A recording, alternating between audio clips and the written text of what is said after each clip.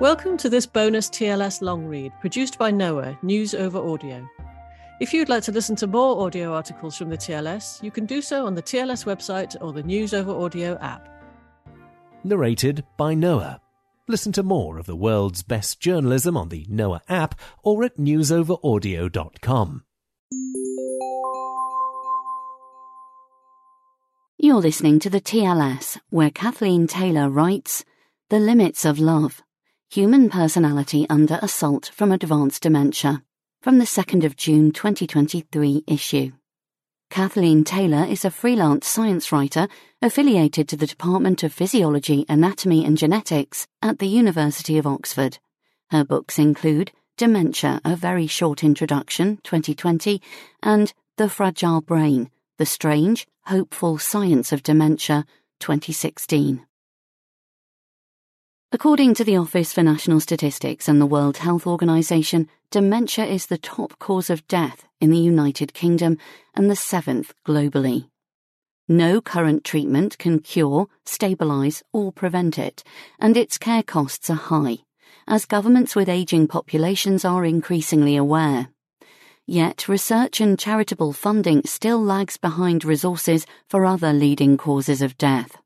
In the UK, research funds for cancer in 2018-19 were 5 times greater than for dementia, and charitable giving for cancer was 10 times greater. Faced with these realities, researchers and charities have been trying for decades to raise awareness of dementia. They situate it firmly in a medical framework, as a set of symptoms, of which poor memory and cognitive impairment are the best known, caused by diseases that damage or destroy brain cells.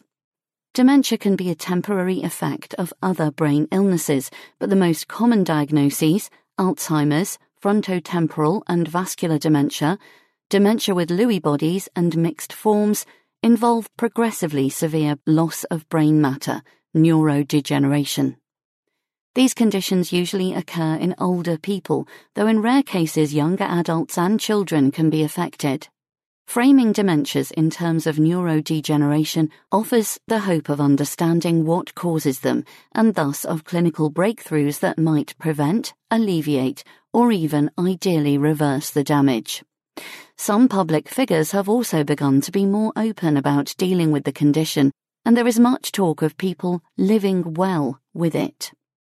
The aim of all this positivity, apart from fundraising, is to lessen public fear and to encourage more kindly attitudes to people with dementia, to reduce the stigma of the condition and so provide better help for sufferers and carers. Helping to raise awareness of dementia and specifically of how it affects carers are Susan Elkin's The Alzheimer's Diaries, Sandeep Jahar's My Father's Brain, and Dasha Keeper's Travellers to Unimaginable Lands. All 3 books are informative, insightful, and enriched by the hard-won wisdom of experience. Keeper is a clinical psychologist who works with carers, and Jahar is a cardiologist whose father developed dementia. Both work in the US. Elkin is a writer from the UK whose book is based on the blog she maintained from the date of her husband's diagnosis to his death just 2 years later. They are all well-educated professionals, and as such one might think they have it relatively easy. Jahar and Elkin can afford to hire care assistants. Keeper has the shield of a therapist's detachment. Well, maybe. Yet the suffering detailed in all 3 books refutes the notion that a more privileged background somehow mitigates the anguish of looking after a person with dementia. Elkin compares it to looking after a baby. Only most babies have a future beyond complete dependence, and no shared past to point up the contrast. They're also a lot smaller and easier to manage than an agitated adult. They don't hide things, make dire financial choices, wander off and get lost, or fail to recognize the people looking after them. There are reasons why societies have always dreaded serious conditions that affect the brain.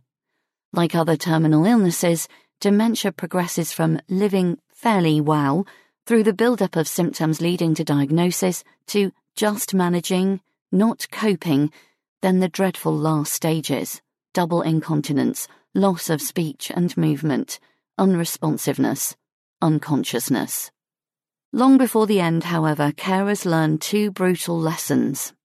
The first is that chronic illnesses don't unfurl smoothly, whether towards recovery, death, or stagnation, and every case is unique to the person who has it. One day can be good, the next full of pain. Symptoms come and go, with no traceable cause or pattern. Plans become necessarily tentative, and carers may wake each morning not sure which version of their loved one they will get that day. In dementia, even late on, there can be moments of connection that seem to bring the person back. Yet at other times there may be paranoia, aggression, or shocking insults. Keeper reports a much-admired mother telling her loving, self-sacrificing son, "You're a failure. You've always been a failure." The second lesson is that brain disorders involve the whole body. People dread losing their powers of memory, foresight, and reasoning, but this is often accompanied by incapacitating fatigue, hallucinations and delusions, changes in the ability to control movements, and emotional volatility, together with bewildering, often humiliating changes in bodily systems, from sensory perception to gut function to sleep. No wonder carers end up exhausted. Positivity will only take you so far. One advantage of comparing three books by authors whose cultural and socio-economic backgrounds do not, shall we say, reflect the full human range available is that it illustrates the importance of other variables in how dementia care is experienced. Some are familiar. Struggles with healthcare and welfare systems feature in all three books, as does the weight of admin, the relentless amplification of existing family tensions, the sheer difficulty of working, travelling or socialising when someone with dementia is involved, and the extent to which formerly easy chores swell into wearying ordeals. Less well known, perhaps, is that there is more help available for home carers in the early stages of dementia than later on, when the symptoms are worse, but the person has not yet reached the end stage of hospitalisation, as Elkin's husband does, or hospice-style home care, Jahar's father. Some families choose a care home, but that decision brings its own problems, financial and emotional. Another feature of these books is how their authors use the science of dementia. All three turn to it for explanations, but in different ways. Keeper ranges widely through the relevant classic texts by, among others, Alois Alzheimer, Oliver Sacks on neurology, Daniel Schachter on memory, and Daniel Kahneman on cognition. Her subtitle, however, specifies the hidden workings of the mind, not the brain, and rightly so. What neuroscience she mentions adds little of value to the psychological statements. Her most brain-relevant source is Alzheimer himself, but she barely mentions the leading hypothesis in dementia research that beta amyloid, one of the two abnormal proteins that Alzheimer found in his patient August Dieter's brain, causes neurodegeneration, let alone any of the nuances of that theory or its emerging rivals. This is not a criticism. Keeper's book is about storytelling by and for people, not about what goes wrong in neurodegeneration. She wants her clients to understand how the stories they tell themselves about what is happening to their loved one can make things worse, not better. And she wants all of us to understand how prone we are to misunderstand and confabulate, even if we do not have dementia. Her work is about finding better stories to help carers manage their emotions so that they can change how they react to the provocations of their role. She refers to prominent scientists, but also enlists literature, Sartre, Beckett, Chekhov, Melville, as a guide to thinking better about the social dynamics of dementia care. Jahar's book engages more deeply with the science. Chapter 6 of My Father's Brain gives us a brief history of dementia, then moves on to discuss Alzheimer's wonderfully humane description of August Dieter's symptoms, which deserves to be better known, though it is now thought that Dieter may not actually have had Alzheimer's disease. It would have been nice to see more on two big recent developments in dementia science, the realization that environmental factors such as air pollution really matter, and the turn to genetics, which is flooding the research literature with news of genes and proteins that future drugs could target. There is a simple diagram with untranslated labels. But these are quibbles. Jahar reaches beyond the amyloid hypothesis. There is room here for tau tangles, the second abnormal protein in Dieter's brain, and especially for problems with inflammation, infection, and microglia, brain immune cells. One might also mention the idea that disrupted brain energy supplies may be a factor. Uncontrolled diabetes and cardiovascular problems, which affect the brain's access to sugar and oxygen, significantly boost the risk of getting dementia. Notwithstanding the recent hype around anti-amyloid drugs, such as lecanemab, the immune and energy supply routes offer hope of faster progress than we have seen in years, not least because drugs to treat inflammation, cardiovascular disease, and diabetes are well established and relatively cheap.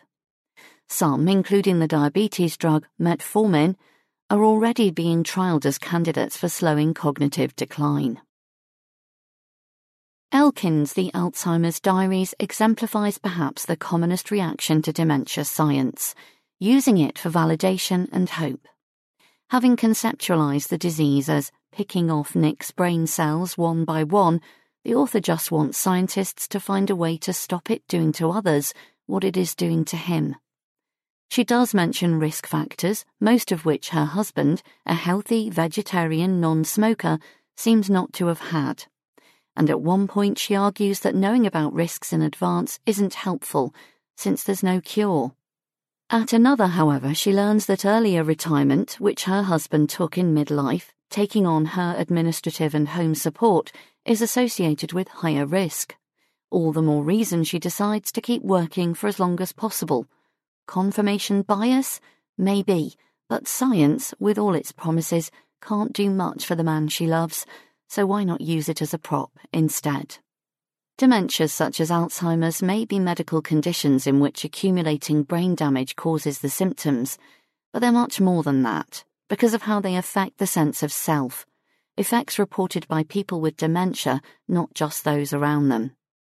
The impact on selfhood is variable and contested, as the language shows.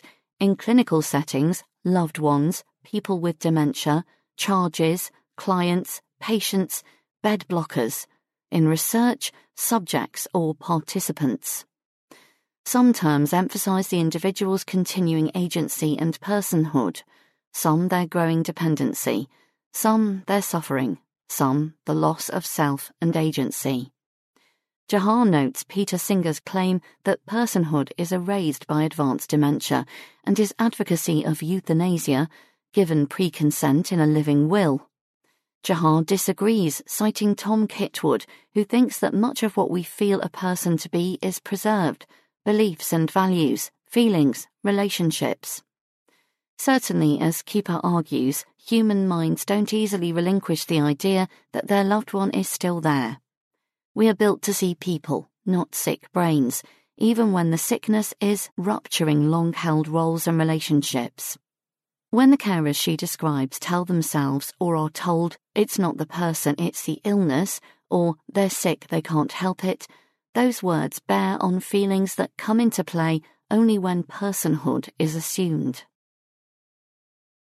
We don't know what it's like to experience advanced dementia, that non-verbal bourne from which no messages return. Nor can we yet scan a brain for personhood, because we don't know what to look for.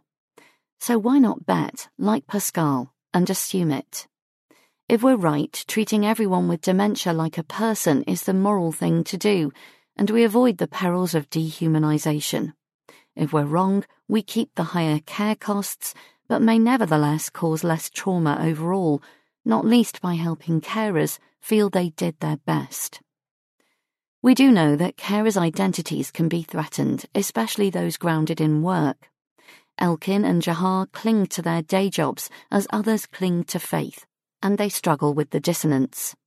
Elkin is aghast at being labelled a carer and finding herself, as she puts it, mopping up dollops of excrement.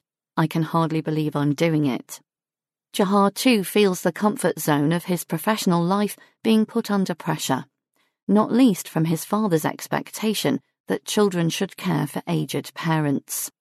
His father's long-suffering live-in carer, Harwinder, reproves him and his brother for not spending more time with their dad. Jahar accepts this. "We're probably a 25 out of 100, he admits, adding, "Some sons keep their parents in their own home. On that count," Harwinder fires back, "you are a 0.